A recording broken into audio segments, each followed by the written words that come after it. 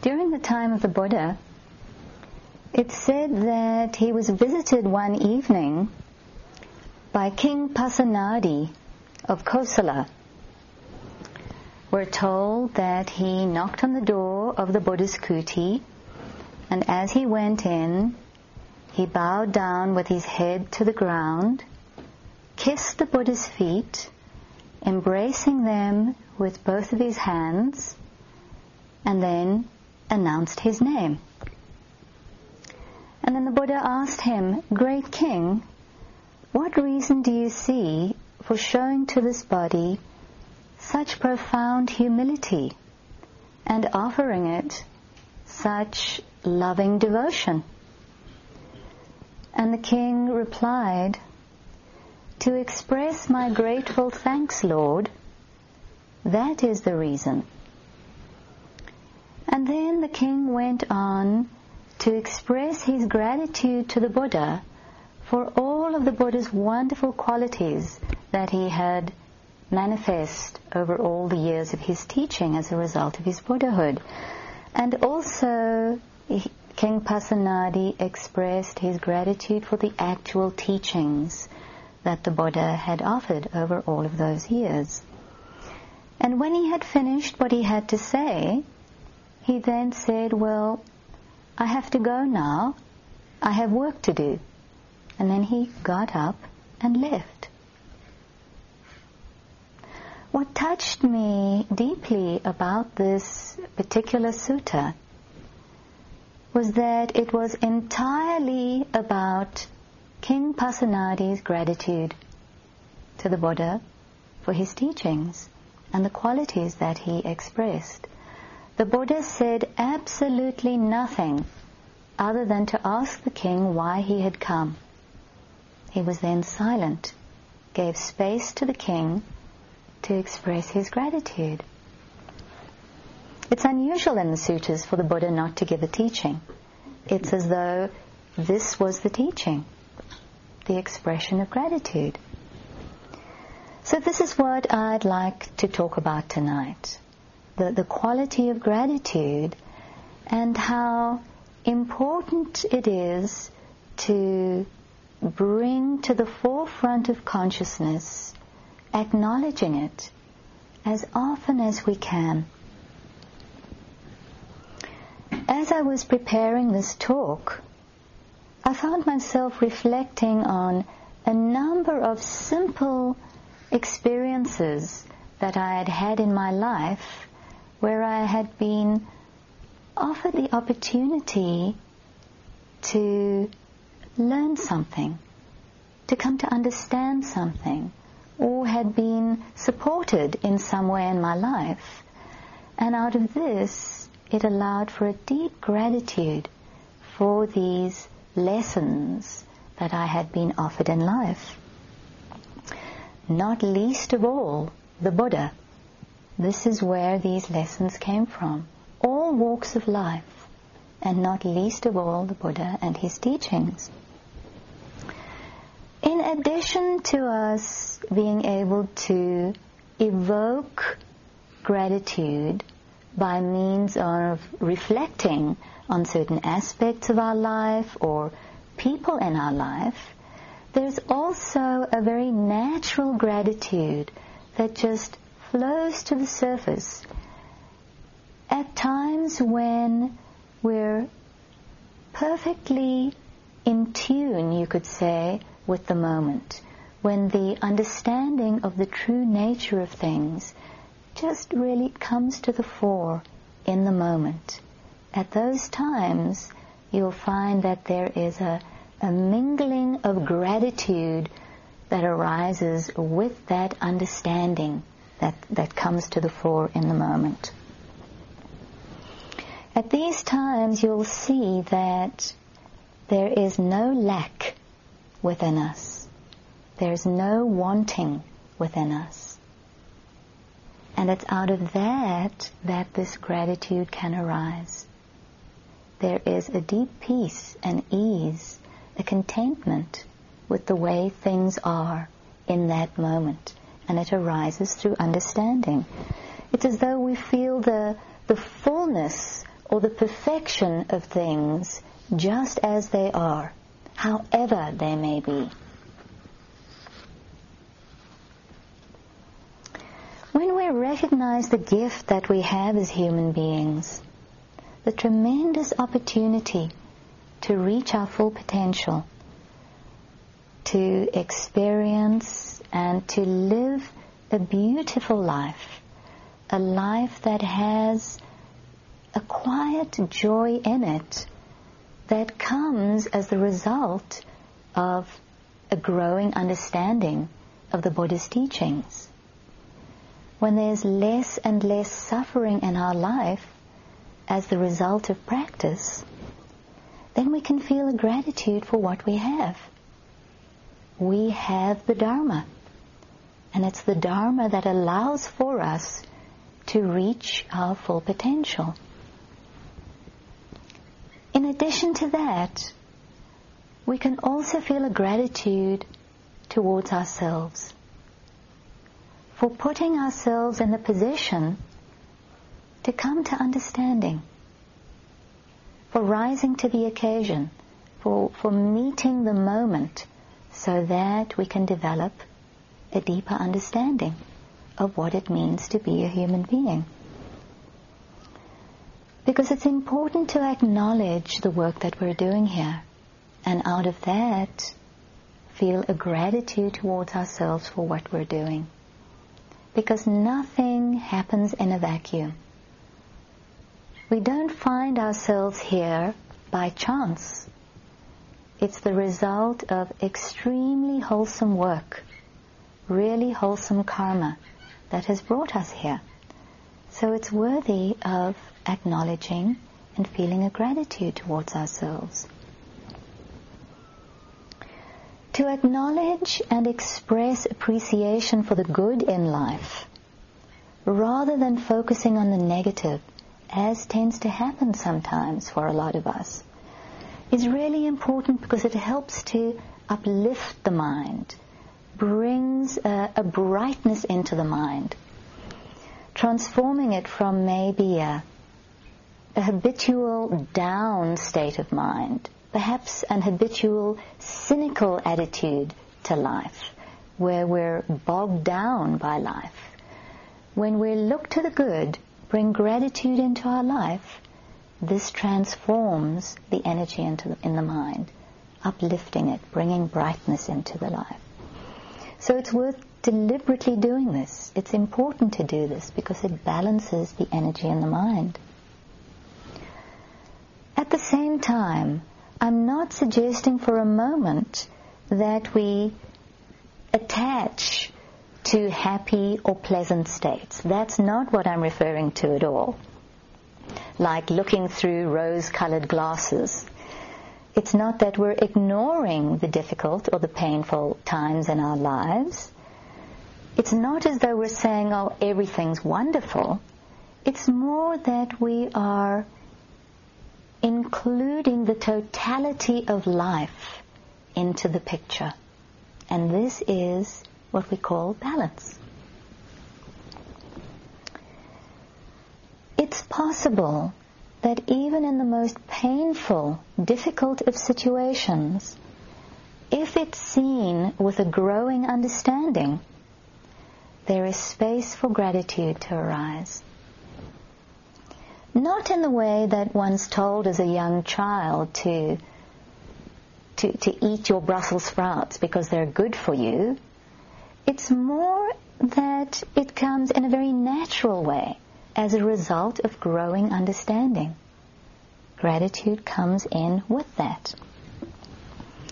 So at first we find the courage to open to the difficulty that might be there, and as a result of that we move through that difficulty, transcend it, and the result of that is that we're imbued with gratitude towards ourselves for making the effort and towards the Buddha Dharma.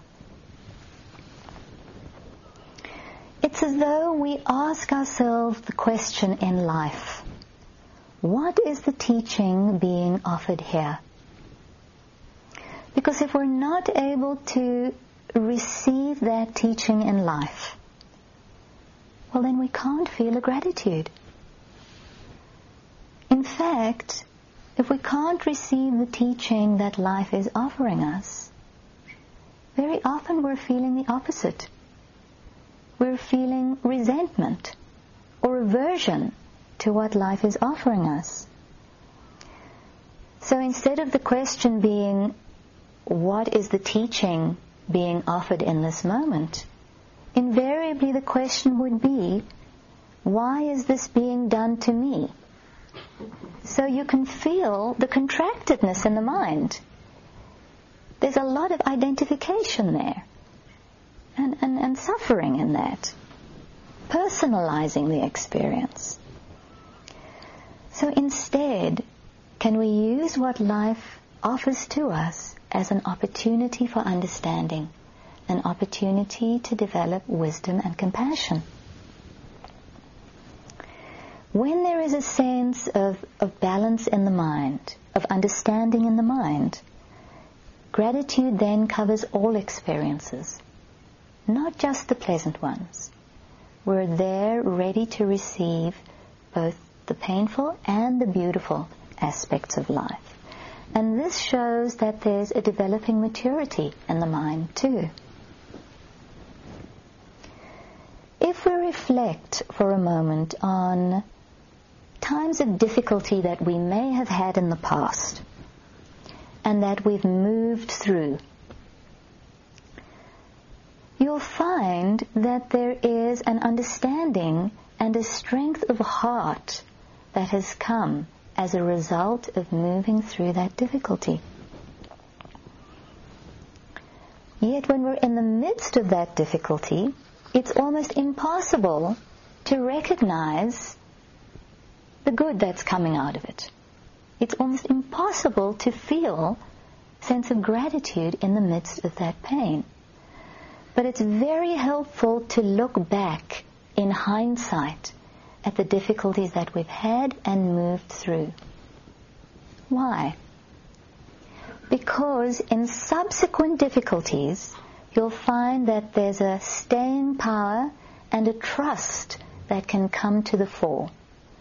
Even though we may have now a new difficulty arising, in the midst of that new difficulty, as a result of the work that we've done in the past, there will be a glimmer of wisdom in the midst there. You could say a little bit of light in the darkness, where what can come to mind is, this is very difficult right now, but I know I can move through this. I've done it in the past. I know this is impermanent. It too will change and things will be okay. So when we look at this little chink of wisdom that arises in the mind in the midst of this new difficulty, you'll see that there's a little bit of gratitude in there too. Because we're learning, because we know that we now have the strength to move through this new difficulty. And that's how the Dharma continues to grow for us. That little chink of wisdom grows stronger and stronger, and we develop more and more confidence in our ability to endure and move through difficulties, and consequently the gratitude in the heart grows too. Because what we're doing all the while that we've been here, this is what the Dharma is all about. It's about letting go. And as we acknowledge the letting go that's happening, the understanding and the letting go that's happening as our practice strengthens, it allows for gratitude to grow too. The Buddha said that there are two kinds of rare and precious people in the world. The first kind are those who are benefactors. Those are people who help and support us out of the goodness of their hearts. And this would be, the perfect example would be someone like the Buddha. Then there's the second kind of rare and precious being. This is someone who is grateful for the help that others have given them. This is someone who appreciates the support, the teachings that have been offered to them and acknowledges that support in one way or another. So tonight I'm going to go through a range of different possibilities, different areas where we might be offered the opportunity to feel a gratitude for people who have supported us or for lessons that we may have learned in different areas in our lives. Years ago, many years ago now, when one time I went to visit my mother in Cape Town. And my mother she's dead now, but at the time she lived in quite a poor part of Cape Town.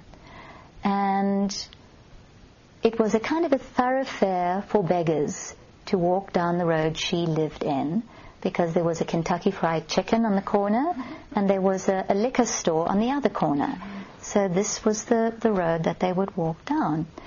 And from time to time they would knock on her door and ask her for food, and this was just a routine that happened. One time I was visiting and my mother was out at the time, and I opened the door and here was one of these beggars. In Cape Town we call them burgies. Burgies are people who live in the mountain. They've got absolutely nothing. They sleep out either in the streets or out in the mountains. They've got no money whatsoever.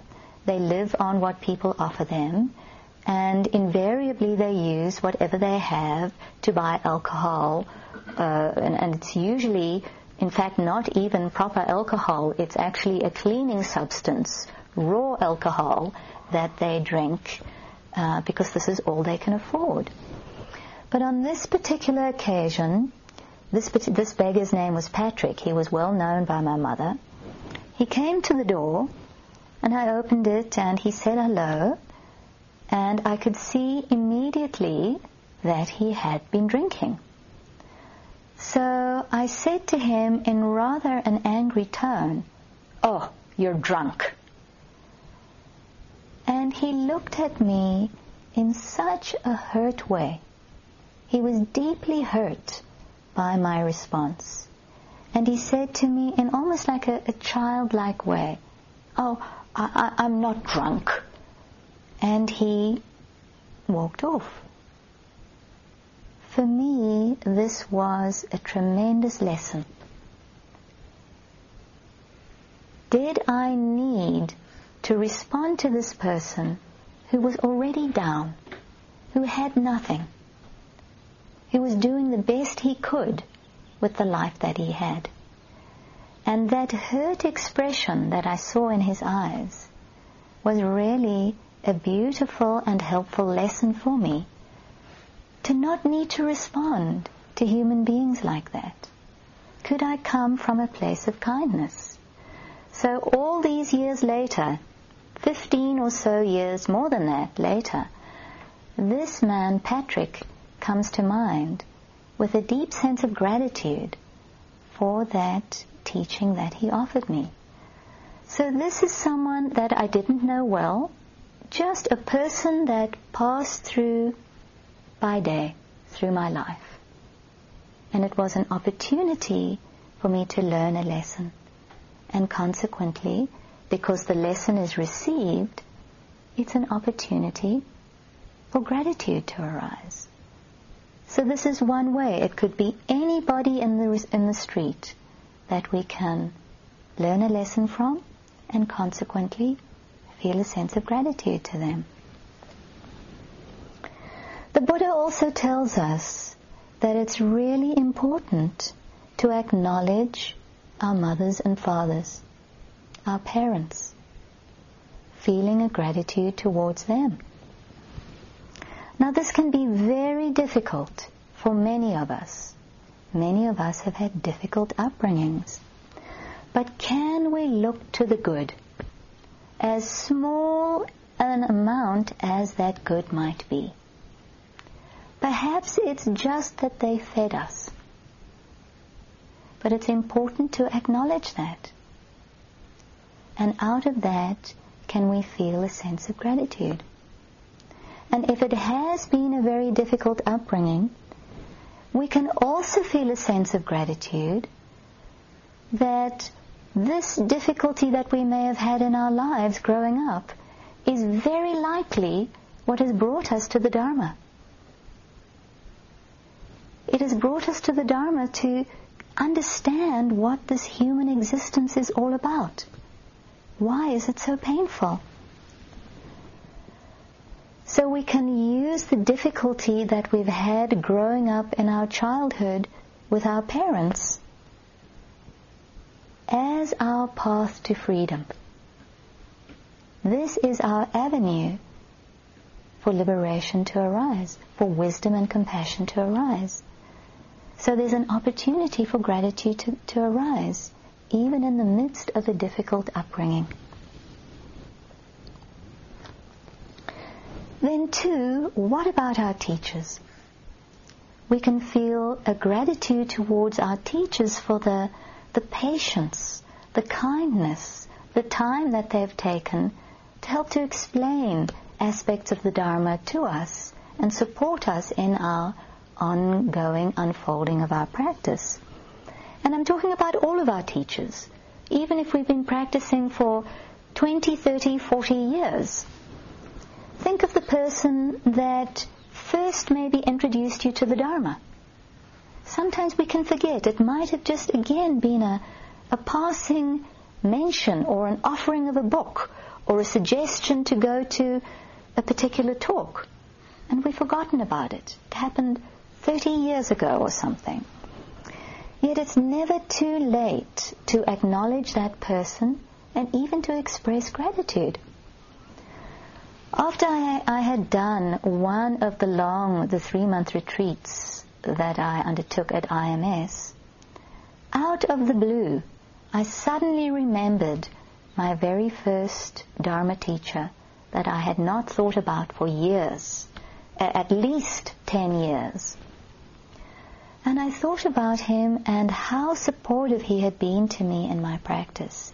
He lived with me and my partner for about 6 months. And he was a very dedicated practitioner and would get up at 5 a.m. every morning. And he had this system of knocking on the bedroom door to wake us up so that we would sit with him. And as difficult as it was, I had to drag myself out of bed. He was there for 6 months, and I sat every morning with him doing the practice. I have tremendous gratitude for him, for the support that he has given me. And so after that 3-month retreat, although I had not been in touch with him for many, many years, I wrote him a letter expressing my gratitude. So I'm not suggesting you do this. It's just acknowledging in whatever way works for us those people that we may have forgotten about that have been a support for us in our practice.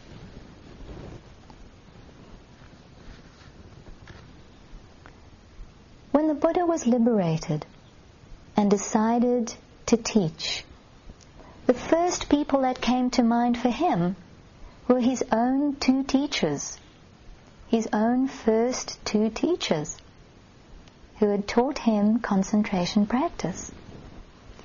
He wanted to teach his own teachers the path to freedom that he had discovered. I've always found this very moving too, because this was an expression of his gratitude. He wanted to pay them back. In the very early days of my practice, in the first 2 or 3 years of practice in South Africa, an American teacher in the Tibetan tradition came out to Cape Town to give us some teachings. And quite soon after he arrived, I offered to cook a meal for him as a way of offering dana. And it was on this occasion that I became aware that he smoked cigarettes and drank Coca-Cola. And in my very naive and opinionated or idealistic little mind, I was very judgmental of this. To me, this was not what a Dharma teacher should do. Yet this teacher was the one who introduced me to the practice of bodhicitta. Now the practice of bodhicitta is what we do every morning after the metta chant, where we dedicate our practice and do the practice for the benefit of all beings. So it was this teacher that introduced me to this very important practice that has been an integral part of my practice ever since then. So you can see how the judging mind, the mind that is conceited, full of its own opinions, can limit its ability to recognize the good that's being offered. How it gets in the way of receiving the goodness that's being offered to us. Because we might think that we're better than the person that's offering those teachings to us. And therefore, because we're closed down, we can't appreciate what they're offering us, and consequently, we can't feel any gratitude for the teachings that are being given. Then what about the goodness that's within us already? What about that? What about when we're judging ourselves? I am bad. Here too, when we're judging ourselves, there's no room for us to feel a gratitude for the goodness that is there, the good work that we're doing, and the innate goodness that is there. So this shows how the conceited mind can really limit our ability to receive the goodness that might be there, and consequently, we can't feel any gratitude. Because either way, whether we think I'm fabulous or whether we think I'm terrible, what is that about? It's all about me. That's identification. That's conceit showing itself. So we need to recognize this. Notice this when this identification is there. Notice it, not buy into it, and out of that sense of appreciation for what others are giving us can be received, and receiving from ourselves the goodness that is there, which allows for gratitude to flow.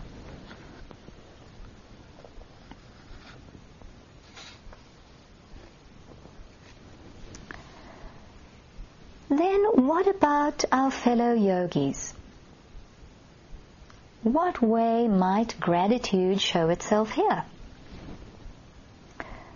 Let's say one evening there's no Dharma talk.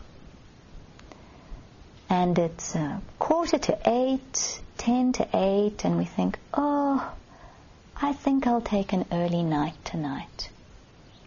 I think I'll go up to my room and just relax, take it easy this evening. And we're just about walking through the dining room, and there we see someone very quietly doing their walking practice, back and forth. And as we see this, we think, that's a good idea. I think I'll do a half an hour walking before I go to bed. Not out of competition, but because we're inspired. They have given us a really good shot of energy. Yes, I can do this. I think this is really a good thing for me to do. Out of this, we can feel a gratitude. How the Dharma group, the Sangha here that we're working with, can be a tremendous support to us. But then it can work in the opposite way too. Let's say, and this is an example once again from my own practice, from my own experience. One time, again, doing a long retreat at IMS, it was a retreat where I began to be aware of particularly tight, contracted energy in my body. A tremendous amount of fear and anxiety was manifesting. And I was, just very grim and very, very tight in my practice. And there was a young man who used to come to the 3-month retreats quite regularly. And he used to do a lot of walking meditation in the dining hall, back and forth. And he was Mr. Cool. He was Mr. Don't have a care in the world. He always had this kind of half smile on his face, and he would very kind of languidly walk back and forth through the dining hall, almost kind of sauntering, ambling back and forth. Very, very relaxed. He used to wear a Politech that had the words discreetly embossed at the top on the back, Aspen. Almost as though he had just jetted in from Aspen and he was now just languidly doing his walking practice. Not a care in the world.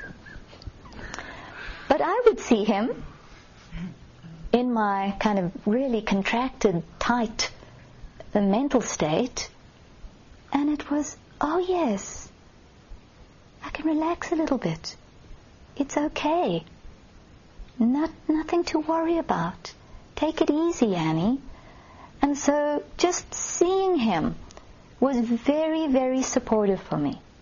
It helped the energy within me relax a little bit. It was as though I saw myself as a tight ball of frozen ice cream that had just come out of the freezer, and he was like a half-melted ball of ice cream that was just flowing in the dish. And it was okay, just relax, warm up a little bit, it's all going to be okay. So this is how, when I felt tremendous gratitude for him, for giving me this unspoken teaching that he didn't even know that he was offering me. So this is how we can begin to feel a gratitude towards our fellow yogis here on retreat too.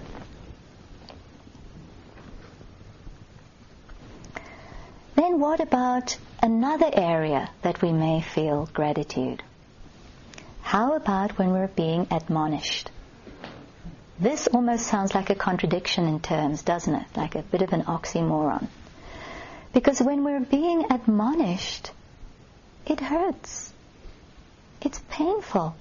Especially if it's hard for us, if we're the type of person that finds it difficult to acknowledge that we've made a mistake somehow. It really can be very, very painful.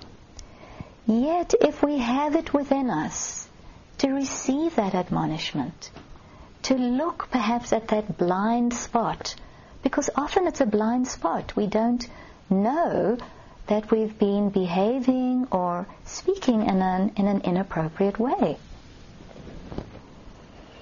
Some years ago, I was teaching at IMS and went for a walk during the lunch break with a couple of the other teachers.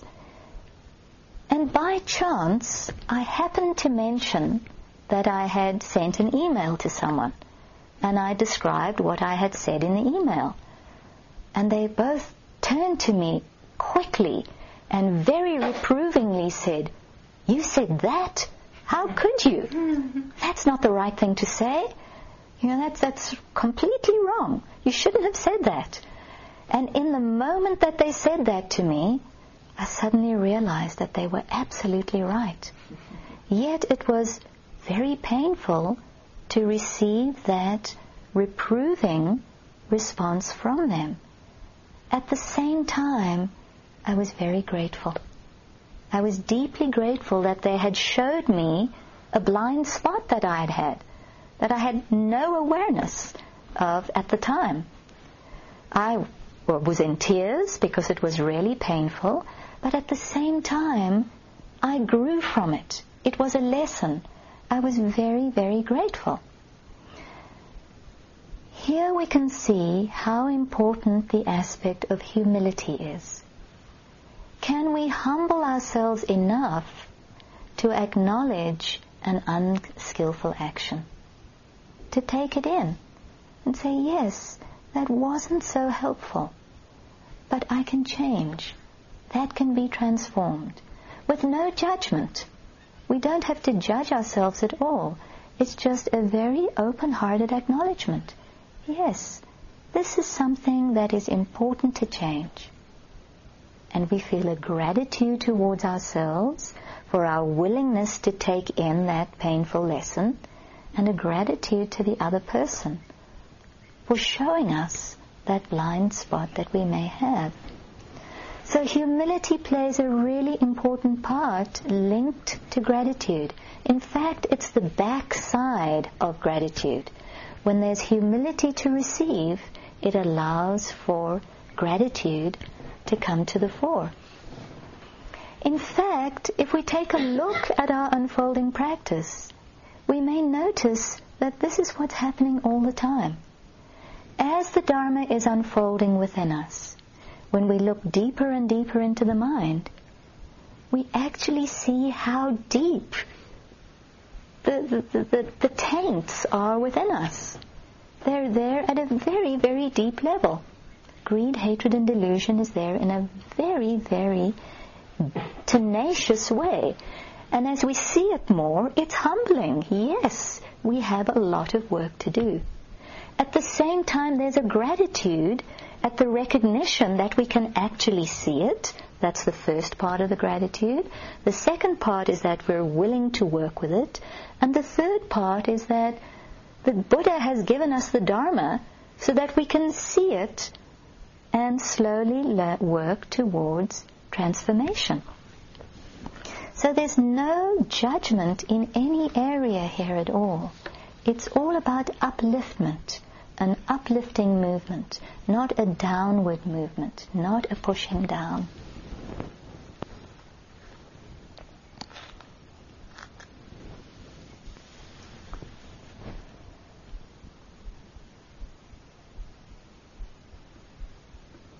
When my mother was dying of cancer,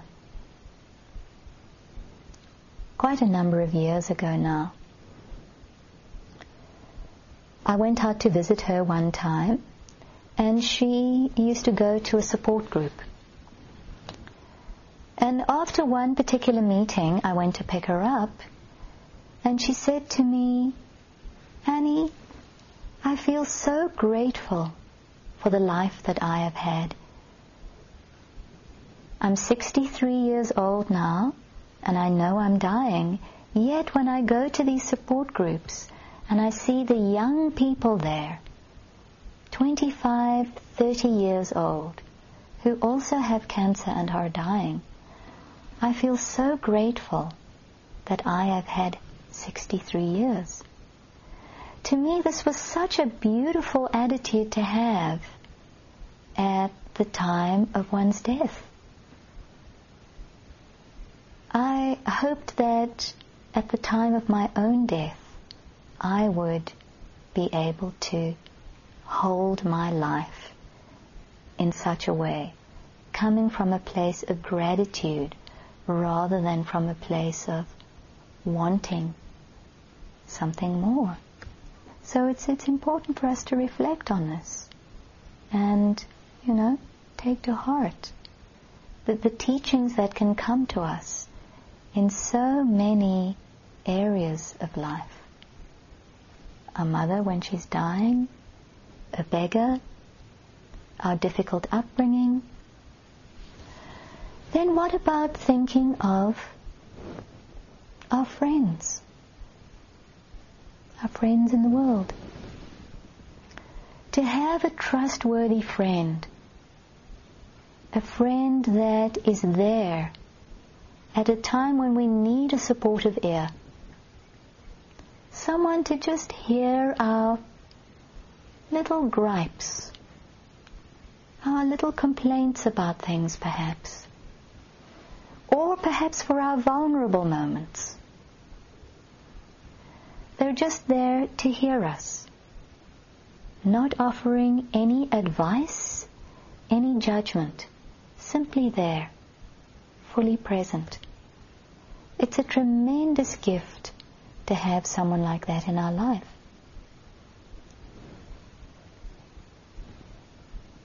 The ability to listen is a real art.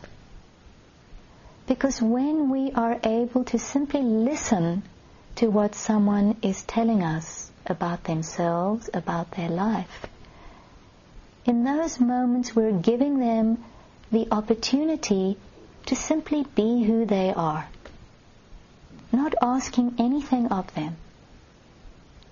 And this is a real gift, letting somebody be who they are.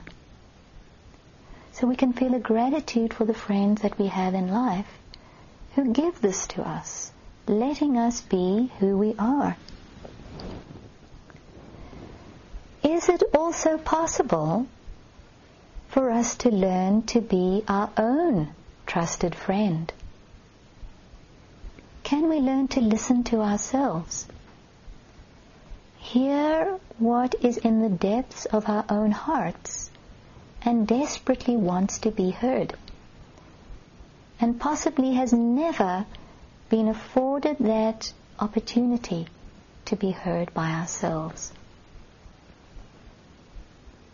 This is something too, if we learn to be our own trusted friend.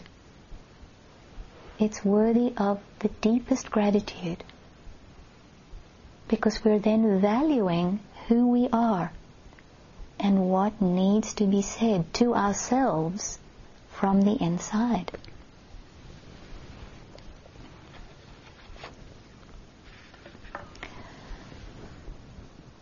So many of us feel bad about who we are as human beings.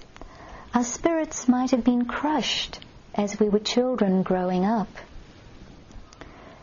To learn to voice what's happening within us, to learn to voice what our inner needs might be, is a tremendous gift that we're giving ourselves. Because out of this, we're slowly going to come to learn to open up to those dark areas within ourselves, learning to let go of them, of the fearful aspects of ourselves that we might not have wanted to acknowledge in the past. And so out of this, we learn to slowly let them go, and out of that, we learn to take ourselves a little bit more lightly. It might also mean that we have to take a small and wise risk occasionally. Again, on one of my long retreats, I was standing in line for breakfast, and as I got up to the table where the food was to serve myself, I saw that they had made cookies for breakfast. Now, as a child growing up, one of the many areas of difficulties was that manners were very important in my family. You said please, you said thank you were very polite, and you weren't greedy. So, on this particular day, I get to the food table, and there they've got these cookies. And usually, the cookies are more or less the same size, right? But sometimes there are a couple that are a bit bigger. So I'm standing there and I think to myself, I want a big cookie. And I'm going to take it. That's what I want, and that's what I'm going to have. So I took this big cookie. It was a huge risk. I felt that all 100 eyes were on me. Of course they weren't, but that's what it felt like. And I took this cookie, and you know what? I lived. I wasn't arrested. It was fine. In fact, nobody even noticed, except me. But this was a big area of letting go. As small as it was also big. Because I could let it go. Next time it was big cookie, small cookie, any cookie, it didn't matter. He let go of that contraction and personalizing and identifying with this little area, which was actually a big area for me, in my practice. Thereafter, it didn't matter. Whatever I took was fine. And out of that, there was a tremendous appreciation, a tremendous gratitude that I had taken that little risk, because it brings growth. So can we find these areas? They can be small to the outside world, but big to us. And out of our willingness to have the courage to work with them, we grow. And gratitude grows too.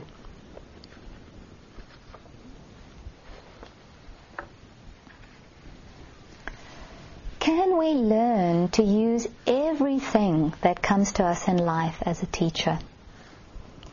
Everything, every person in life can be a teacher for us. If we're able to receive those things in life as teachers, and if we are, then we can feel a gratitude towards life rather than a resentment. Because for each of us in life, we take the Dharma as our refuge, the Buddha Dharma as our refuge, but then for each of us, we find our area of growth, our area of letting go that needs to come about. And it's different for each of us. And it's mindfulness that will tell us where we need to grow at any particular time in our lives. So for some of us it might mean that we need to be more engaged in life. For others of us it may mean we need to be possibly more alone or more active, spend more time with our families. For each of us it can be something different. At the end of one particular long retreat that I did, I saw that I had an overwhelming fear of life. Very, very fearful. It was almost as though the feeling was that a lightning bolt would come out of the sky and incinerate me for being a human being. Almost as though I had no right to be a human being on the planet. And during this retreat, I had spent a lot of time down at the local pond, which was a few hundred yards down the road from the retreat center, called Gaston Pond. I would sit there quite a lot as part of my practice.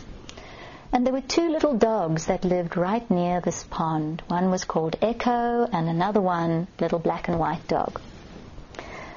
And I was sitting there one time and watching these two little dogs playing, and I asked myself the question, what is the teaching being offered here? And as I watched these two little dogs playing, I saw that the teaching was to see how carefree these little dogs were as they played together. Just having fun in quite an unself-conscious way, just enjoying themselves.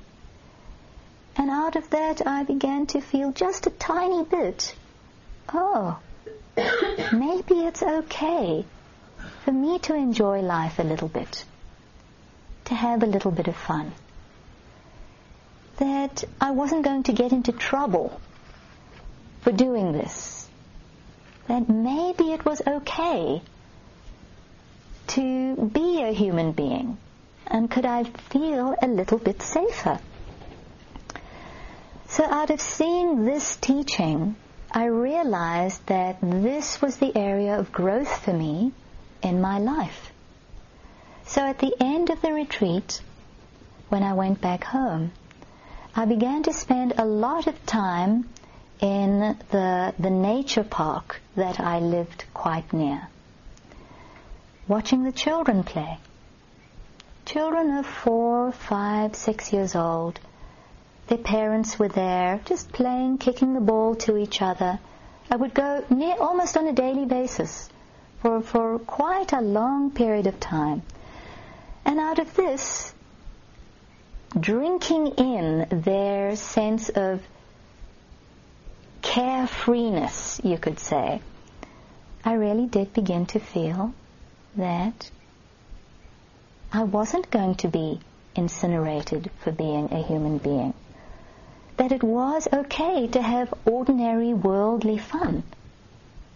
And out of this I began to learn to appreciate life more, and actually to learn to play the game of life.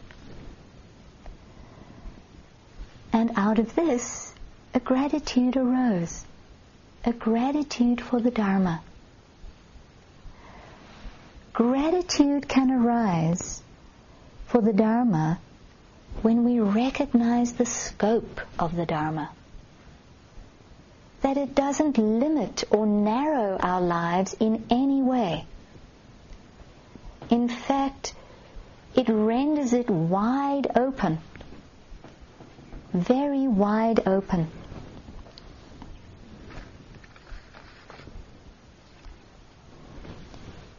The result of working with the Dharma in this way, using all aspects of life to grow from, is that there is this expansiveness to life.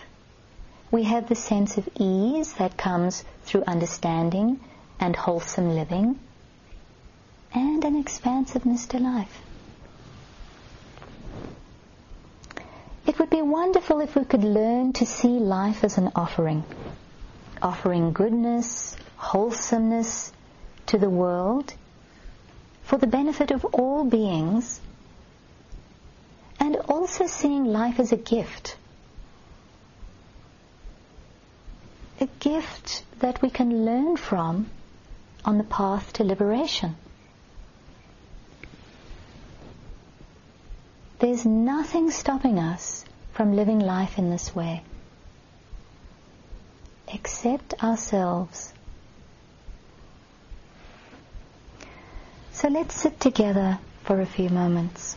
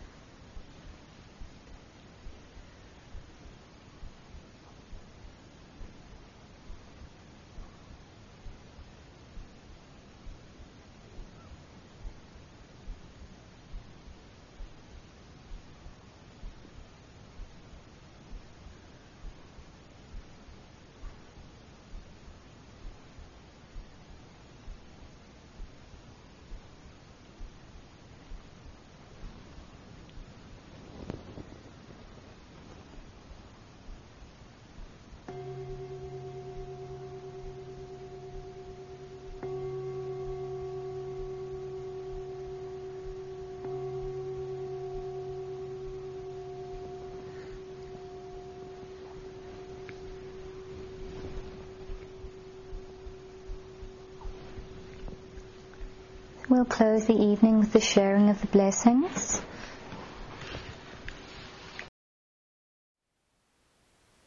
Thank you for listening. To learn how you can support the teachers and Dharma Seed, please visit dharmaseed.org/donate.